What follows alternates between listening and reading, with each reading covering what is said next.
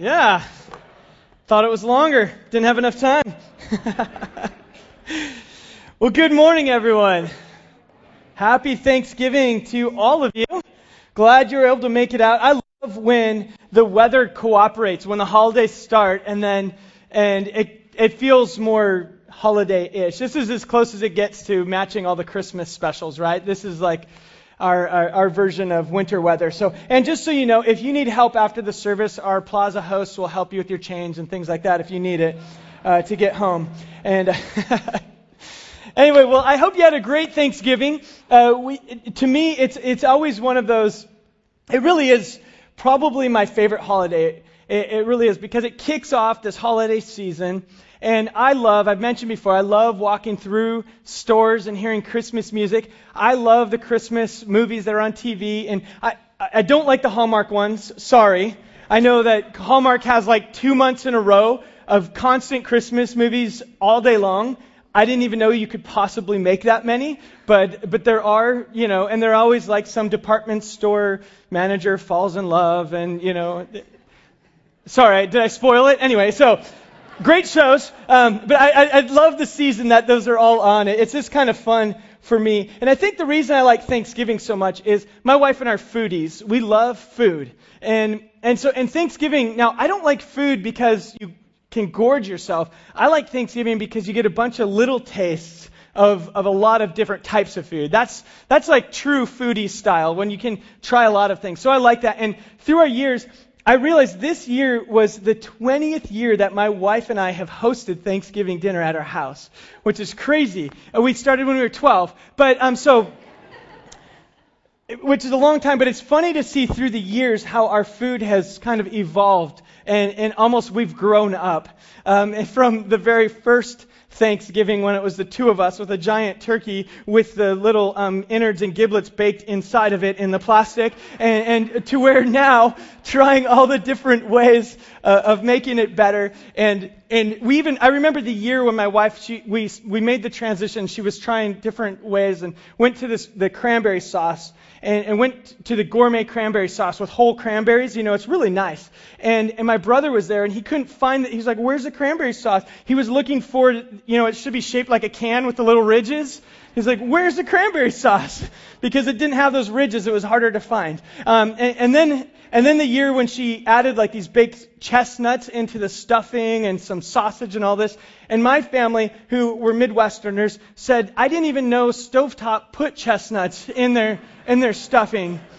And how do they keep the sausage from going bad in the box?" It was amazing. So our years, our meal has kind of progressed, and we've gotten a little more gourmet throughout the years. But so for me, it's a blast. I totally love Thanksgiving for that. And we have a tradition in our home where the weekend of Thanksgiving, so this would be last night, we decorate our tree together as a family, and the kids are a part of it.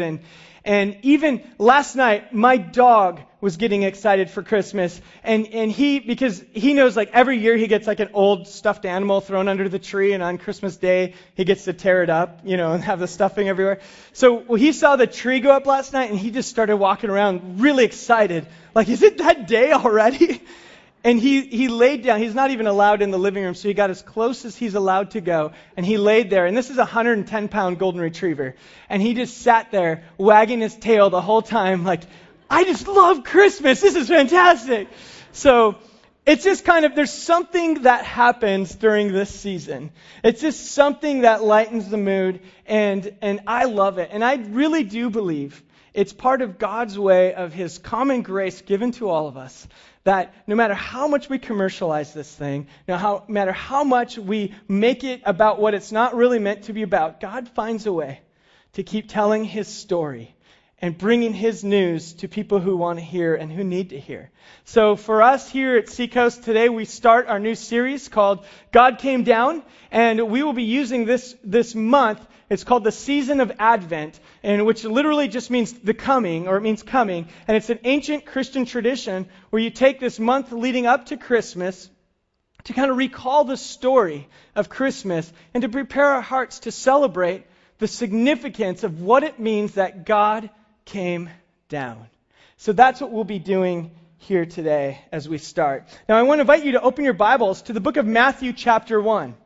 Now, you already heard one of the Advent readings for today, and it was in Luke chapter 1. It was a story of the angel's appearance to Mary. And we want to read the counterpart to that, or the one that goes with it, and this is Joseph's perspective. And we're going to take those two today and look at this and say, how did this fit in the very first Christmas? What was this like for them? So, book of Matthew, which is about 2/3 of the way through the Bible, for those of you who are new with it, and you are always welcome to use a tablet or smartphone if you are comfortable with that. So Matthew chapter 1, verse 18, it says this, "Now the birth of Jesus Christ was as follows.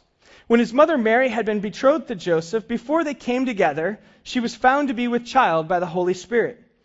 And Joseph, her husband, being a righteous man and not wanting to disgrace her, planned to send her away secretly.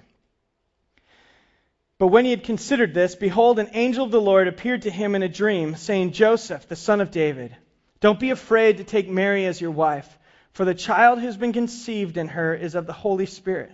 She will bear a son, and you shall call his name Jesus, for he will save his people from their sins.' Now all of this took place to fulfill what was spoken by the Lord through the prophet, when he said, 'Behold, the virgin will be with child and shall bear a son, and they shall call his name Emmanuel,' which translated means God with us. And Joseph awoke from his sleep and did as the angel of the Lord commanded him, and took Mary as his wife, but kept her virgin until she gave birth to a son, and he called his name Jesus." So let's think about those passages today as we get started. Pray with me before we get into the text. God, we thank you so much for today. I thank you again for this time. Thank you for this season. And I thank you for the meaning of the story of Christmas. That you came down, that you are with us. God, speak to us now. In this place, we come with fears, with doubts, with pain, some with new joy, all kinds of different perspectives. But God, you meet us here in this place. So would you speak to us and help us hear from you today? In your name, amen. I want to tell you about one of the most crazy experiences I ever had. You see, it was back when I was engaged to my wife. We fell in love and families. We were betrothed to be married. And in our culture, when you're engaged, it's as good as being married for your culture. You see, it's a period of about a year time that you're engaged. But you have chaperones with you, and you have people walking with you, because it takes a year to prove that you will be loyal, that you can be pure, that you can save yourself for each other and live a righteous life. And so we were engaged like every other, like a normal Hebrew couple. Imagine my surprise the day when my wife, soon-to-be wife, came to me and she said, "Hey, Joseph, I don't really know how to explain this, so I'm just going to say it, but I'm pregnant. But before you get nervous, before you get upset, it's from God." You can imagine my response. That was kind of hard to swallow. My whole world, all of my dreams, all of our thoughts, everything I had imagined would be true of our family came crashing down in that moment. "What do you mean you're going to have a child? I know that I've done my part. I know I've been faithful. How could you have done this to us?" She said, "No, you must understand. An angel appeared to me, explained it to me, and said that I'll be carrying the child of God, the Son of God, and give birth to him. The angel reminded me of what the prophet Isaiah said and said, 'Unto you a son will be given, a child will be born. His name will be Wonderful Counselor, Almighty Father, Prince of Peace.'" I heard that and I just thought, I'm not buying it. I'm not buying it. It doesn't make sense. She tried to explain to me and said, it's kind of like, when in our scriptures talk about when the angel appeared to Abraham and to Sarah and said, "In your old age you will have a child." That didn't make sense.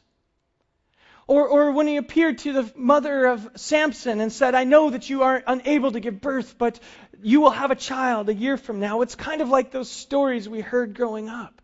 Remember those stories. An angel came to me. Why would I do this to you? I'm not making it up. I didn't ask for this, Joseph. We talked for a while, but I couldn't get over the fact that there's no way I can believe this story. And even if I did, there's no way my parents will believe it. There's no way anyone is going to believe this. What are they going to think of us? Even if I explain to them, no, it wasn't me, I've been faithful, they're going to either think, then you're weak and you're marrying someone who's been cheating on you. Why would you do that? Or they're going to look at me and say, Joseph, look at the evidence. You're lying. It's just not going to work. So that night, I had some spicy salsa and I went to bed and I had a dream. It's a crazy dream. You see, in this dream, an angel appeared to me. Now, I know in your culture these things are not very common and you dismiss them. But in my culture, we believe that God could speak to us this way.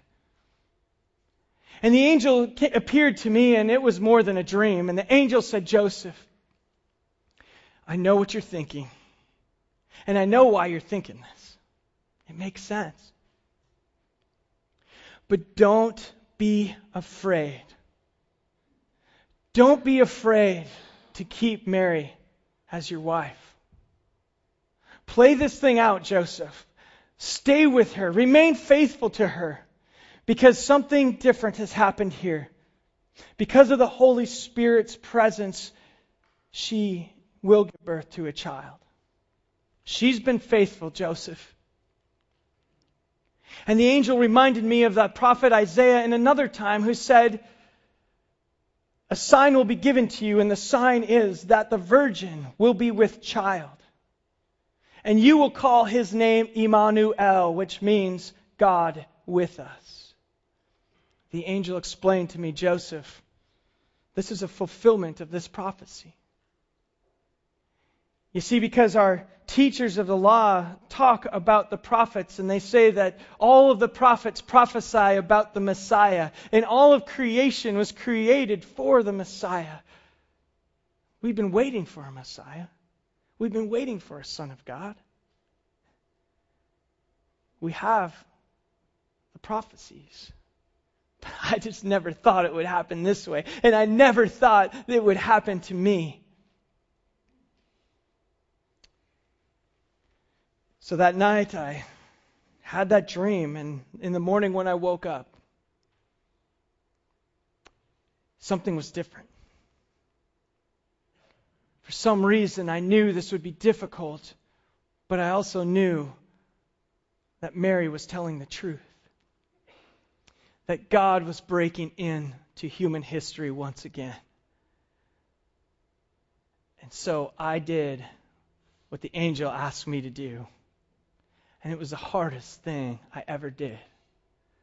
But I remained faithful to Mary. I didn't touch her until the child was born and our year was up.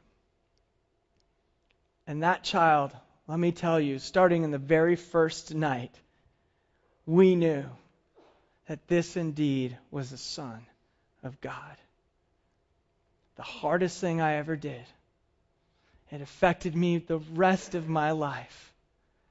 But when I looked at this child, I knew God was with us. And He's with us till this day.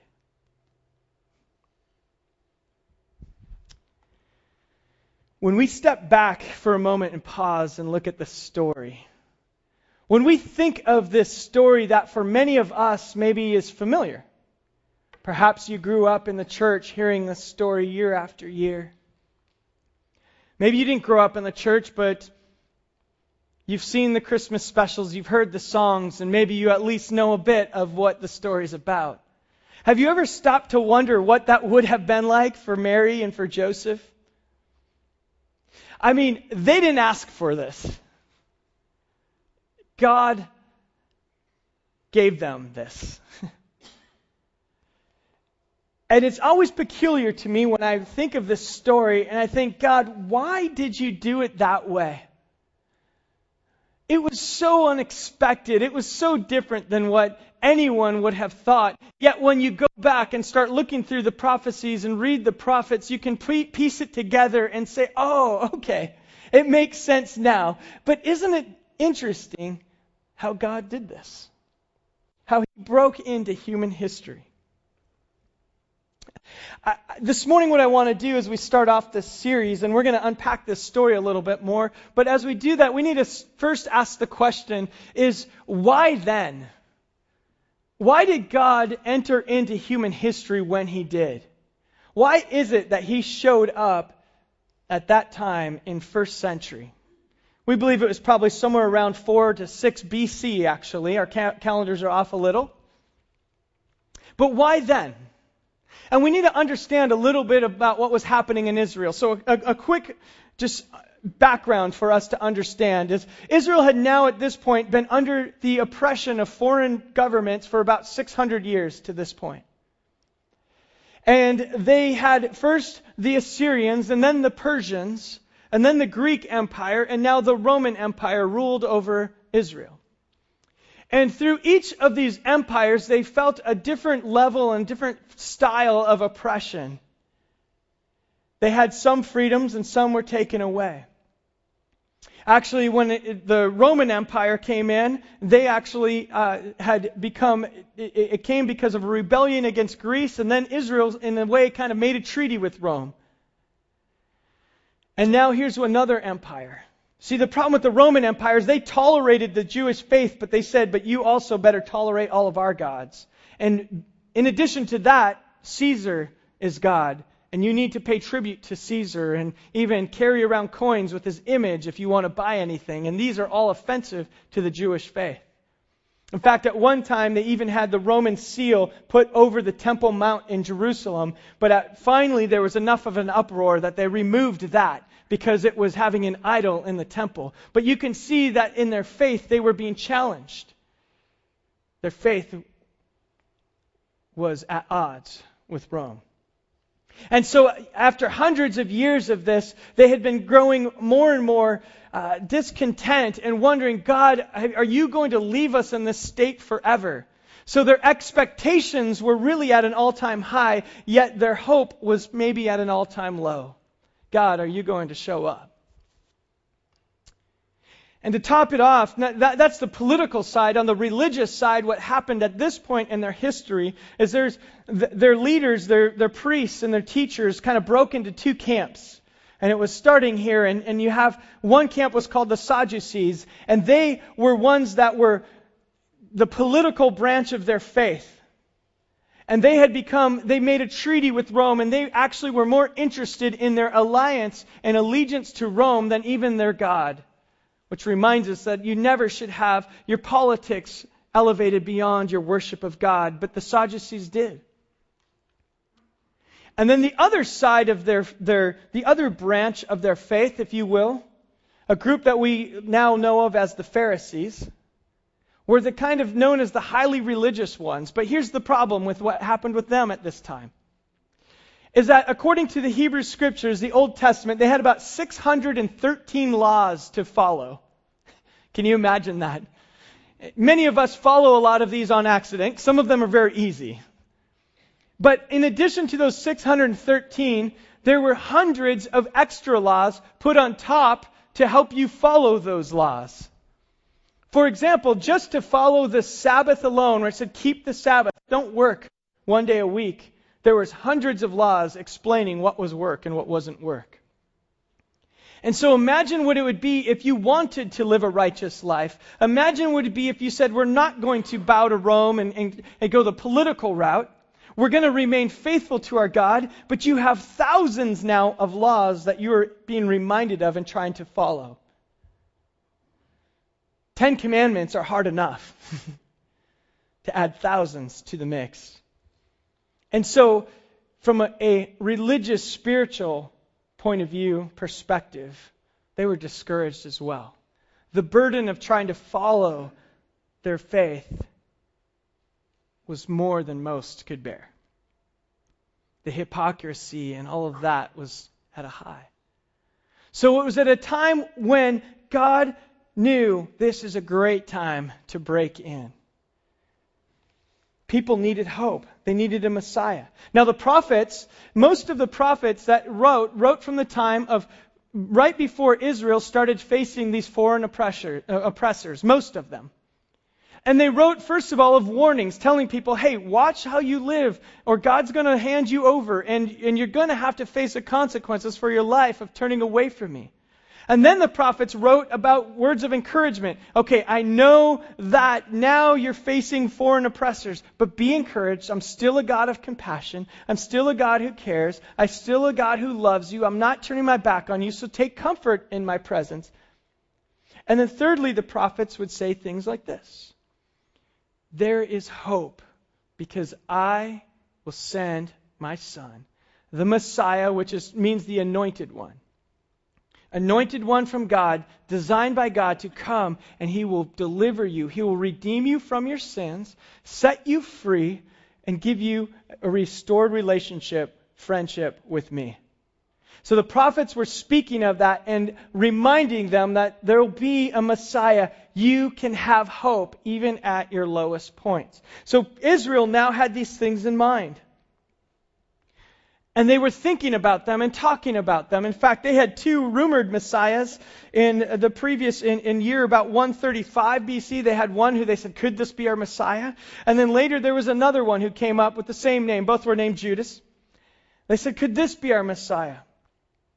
So they were thinking and expecting and looking for God to send someone to set them free and to deliver them. So it was a time when God was preparing to send Jesus. I think of it this way too, on some just real practical things, just so you know. In year 70 AD, it's important to know this. In year 70, the temple was destroyed and Israel was dispersed. Never to reform as a nation until 1948. The Messiah, because God is a God of order, needed to come before that temple was destroyed and the nation was dispersed. Because it had to do with the sacrificial system and the symbolism of that and being born into a nation. So he had to come before Rome would destroy Jerusalem. Jesus also came at a time when the Greeks were in power. They established essentially one language throughout the whole world. There was one diplomatic language that was spoken. It was Greek. When Jesus was born, there was one language that allowed for the rapid spread of ideas. First time ever you could communicate cross-culturally. It makes sense almost that the spread of Christianity happened faster than any other faith in history. It was at a time of the ancient internet that was established there. Roman roads also were built for the very first time. You could travel safely and quickly. So you look at all this and you say, wow, even on a very practical moment, it was a good time for the Messiah to be born. But there's even more to it.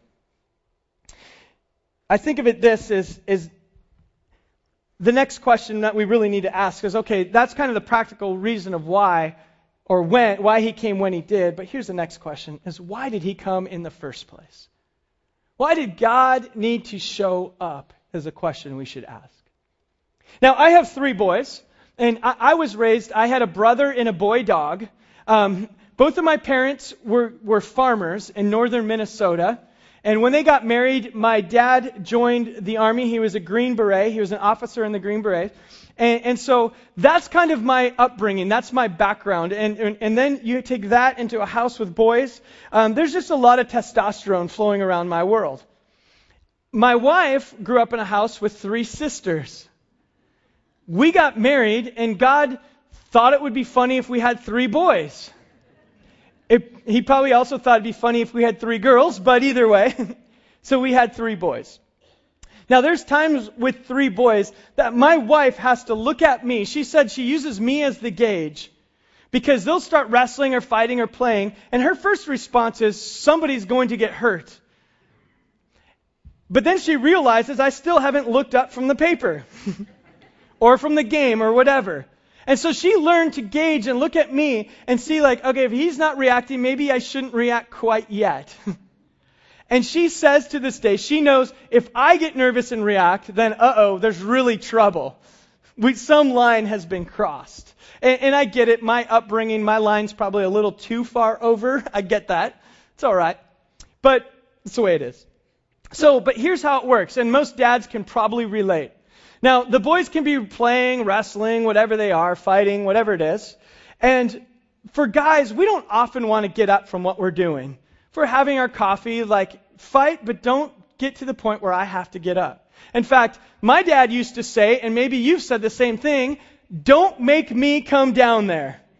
Anyone ever hear that in here? Okay, yeah. So it's just embedded in our human DNA, right? Don't make me come down there. Don't cross that line. And in my house, if I have to go down there, it means that the fight got too bad, the mess got too big, I'm going to have to sew someone's arm up, something like that. But so we'd say, don't make me come down there. And then when they cross a line, and I say, that's it, I'm coming down. I'm coming down there. We know that it gets to a certain point. Now, I think this is the story of Christmas.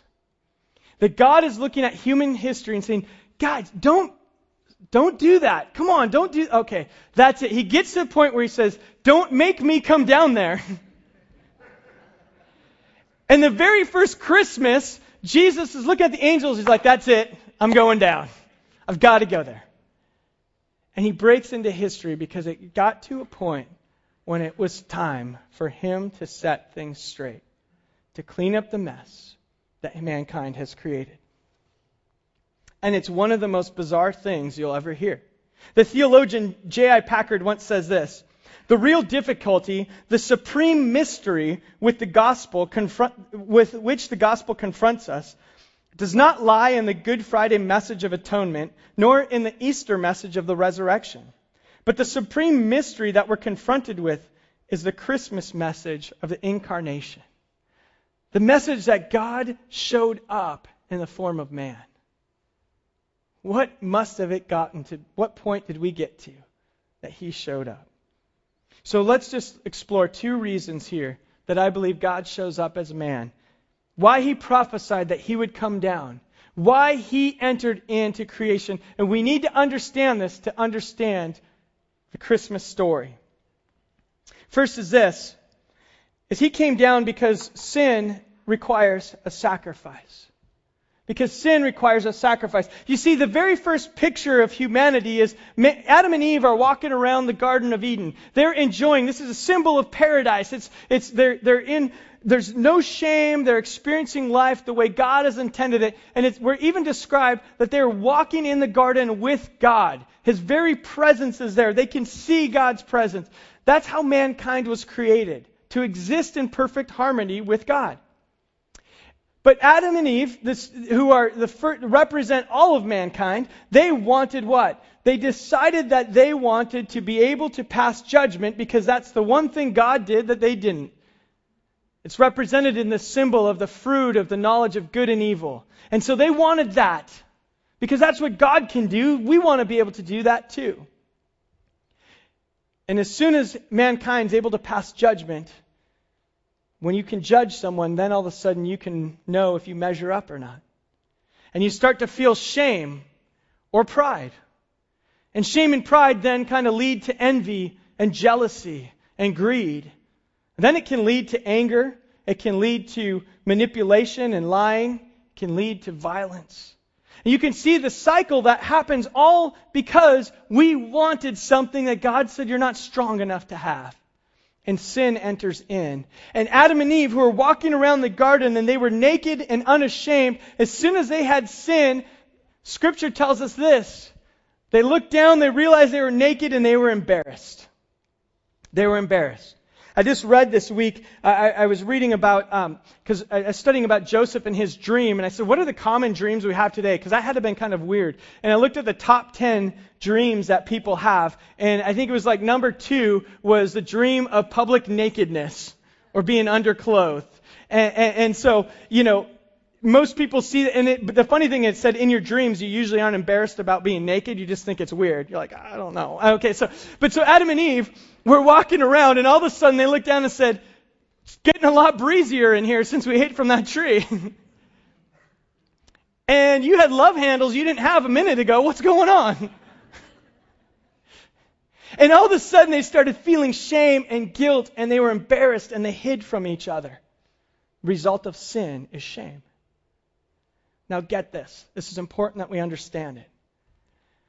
What did God do? He killed an animal to make clothes for them to wear so they wouldn't be embarrassed. He covered their shame by killing an animal. You see, the first sin resulted in the first sacrifice.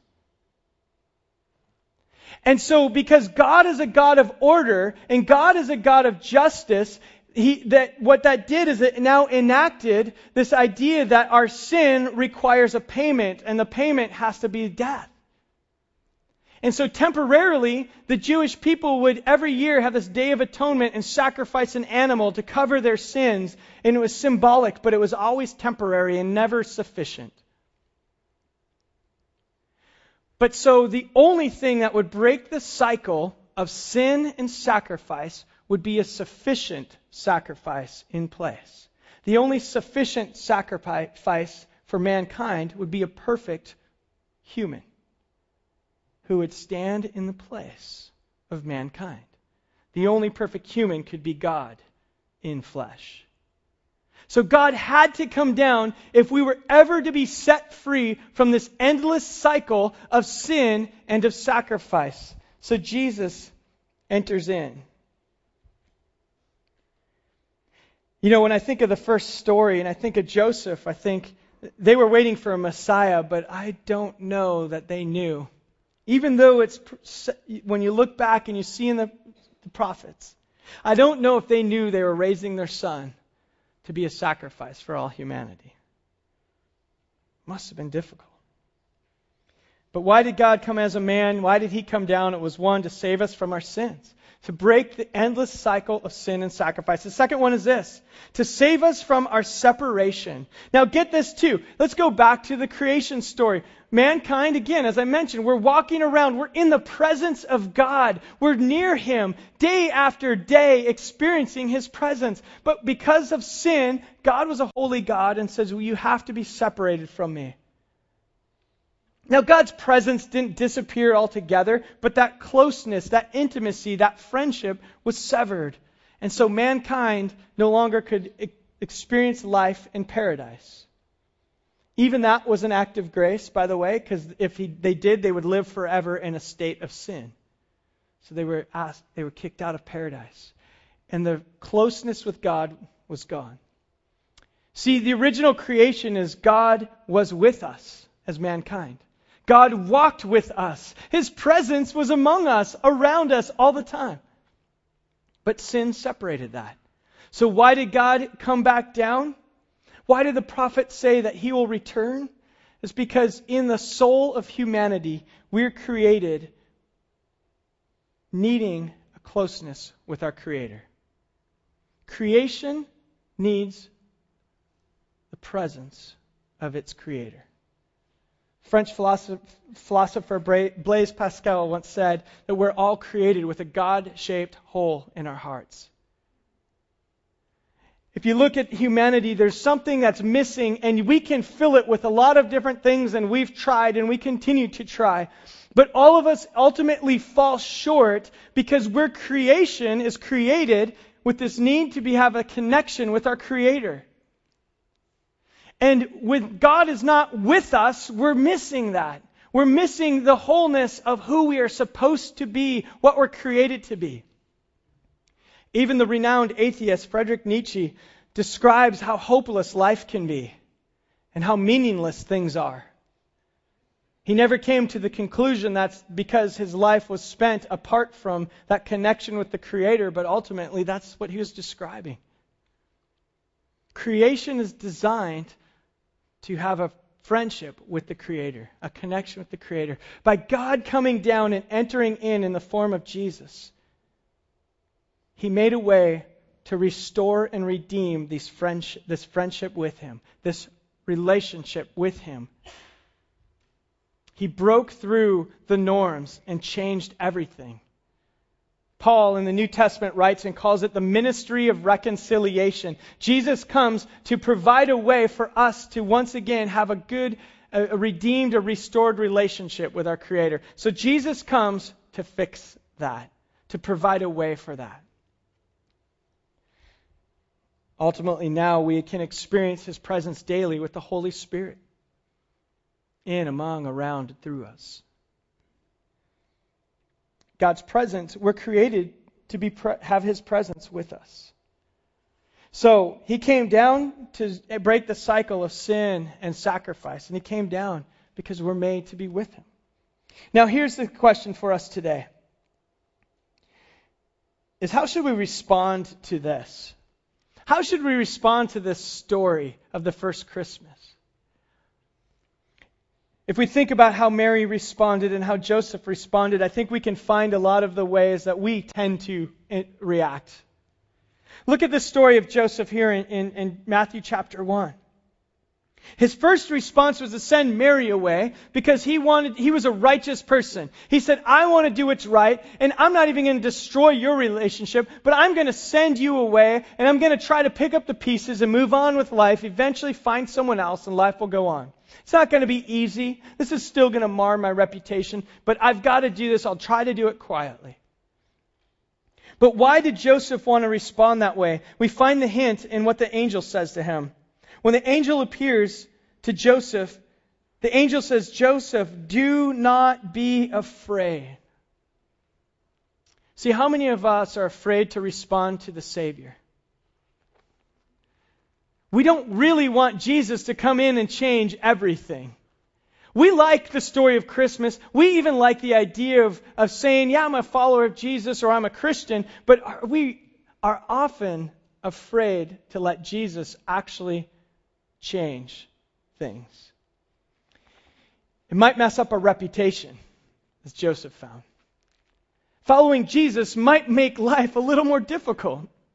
Following Jesus might have you make decisions that you wouldn't have made otherwise. And we experience fear. So one of our first things that we need to know to respond is, can we set aside our fear and embrace the Savior? What is it in your life? Where do you feel fear when you think of following Jesus? Some of you here are amazing examples of people who have learned the freedom of fully following Him, and I'm encouraged by you. Really am. I think of times when, I hear so many stories of pastors on planes and how they're like, oh, I've got 5 hours to preach to the person next to me. And they look forward to that opportunity. And I'm always feel convicted because I'll sit down next to someone and I'm like, I have 5 hours, I'm throwing my headphones on. Please don't say hi to me. Just don't even talk to me. I just want to sit here. And I'm going to read my Bible, but I'm going to read it like this because I don't want you to be like, oh, reading your Bible, huh? I'm like, yeah, okay. Sometimes it's just because, I don't know, I think there's a fear. Maybe it's a fear of my life being affected. I'm going to be inconvenienced. I don't want to enter into this conversation now. I just kind of want to relax. What if this person talks the whole 5 hours? Yeah, so sometimes what I do is like the last half hour I'll pull out the Bible and like pull out the headphones and like, okay, God, does that count? But I don't know. Sometimes there's fear. God, will you inconvenience my life more than I want you to? You see, because the first Christmas, the story of how Jesus enters in, he just never goes to Joseph and say like, hey, Joseph, is this going to be okay? Are you okay with this? Hey, Mary, I got this crazy idea. I thought I would kind of enter in and do you want to be the mother? Because if you don't, I'll find someone else. It's fine. No, he didn't ask. See, sometimes following Jesus is inconvenient too. How will we respond today? For some of you here today, you need to receive the gift. God came down and He's offering you a gift of His friendship. He's offering you an opportunity to be set free from sin and sacrifice. Today, will you receive that gift? It's there for you. And then secondly, if you've received the gift, will you be a bearer of that gift? Will you bring that gift? Will you be a part of a church of people who want our world to know that God came down? And because He came down, we can have hope when there's hopelessness. That we can have something to look forward to. That there's peace that we'll find in our lives. That there's joy that we're created to experience, yet we miss out on often. That there's love that doesn't come from a nice little Christmas story and the spirit of Christmas. It comes from Jesus. Will you be a bearer of that gift? Will you bring that gift? How will you respond today? And do you have to get over your fear, your inconvenience, and just receive? This whole series of Advent, we're going to celebrate what it means that God came down. And I have to confess, for me, it's often something I take for granted. But this year, I want to be fully invested in this story. I want to be someone like Joseph and Mary and say, God, come interrupt me. Interrupt me with your presence. Show me what that would be like. That's a scary prayer. But can we pray that today? We invite the worship team to start making their way up. And as we end our time here, I want to reiterate those two questions. One, today, do you need to receive that gift of Jesus? To be set free from sin, to experience His presence. Do you have that God-shaped hole that you know has not been filled no matter what you're trying? Today, do you want that hole filled? I'm going to invite you in a moment to pray with us. After the service, I'd love to meet you up front here and let's just talk. Give you an opportunity to experience what Jesus gives. And secondly, will you bring that gift? Will you be a bearer of that gift in the people in your lives this Christmas season? Because God came down. Because God came down. We have hope. We have peace. We have joy. We have something that we wouldn't have without Him. So let's bring that gift. So pray with me.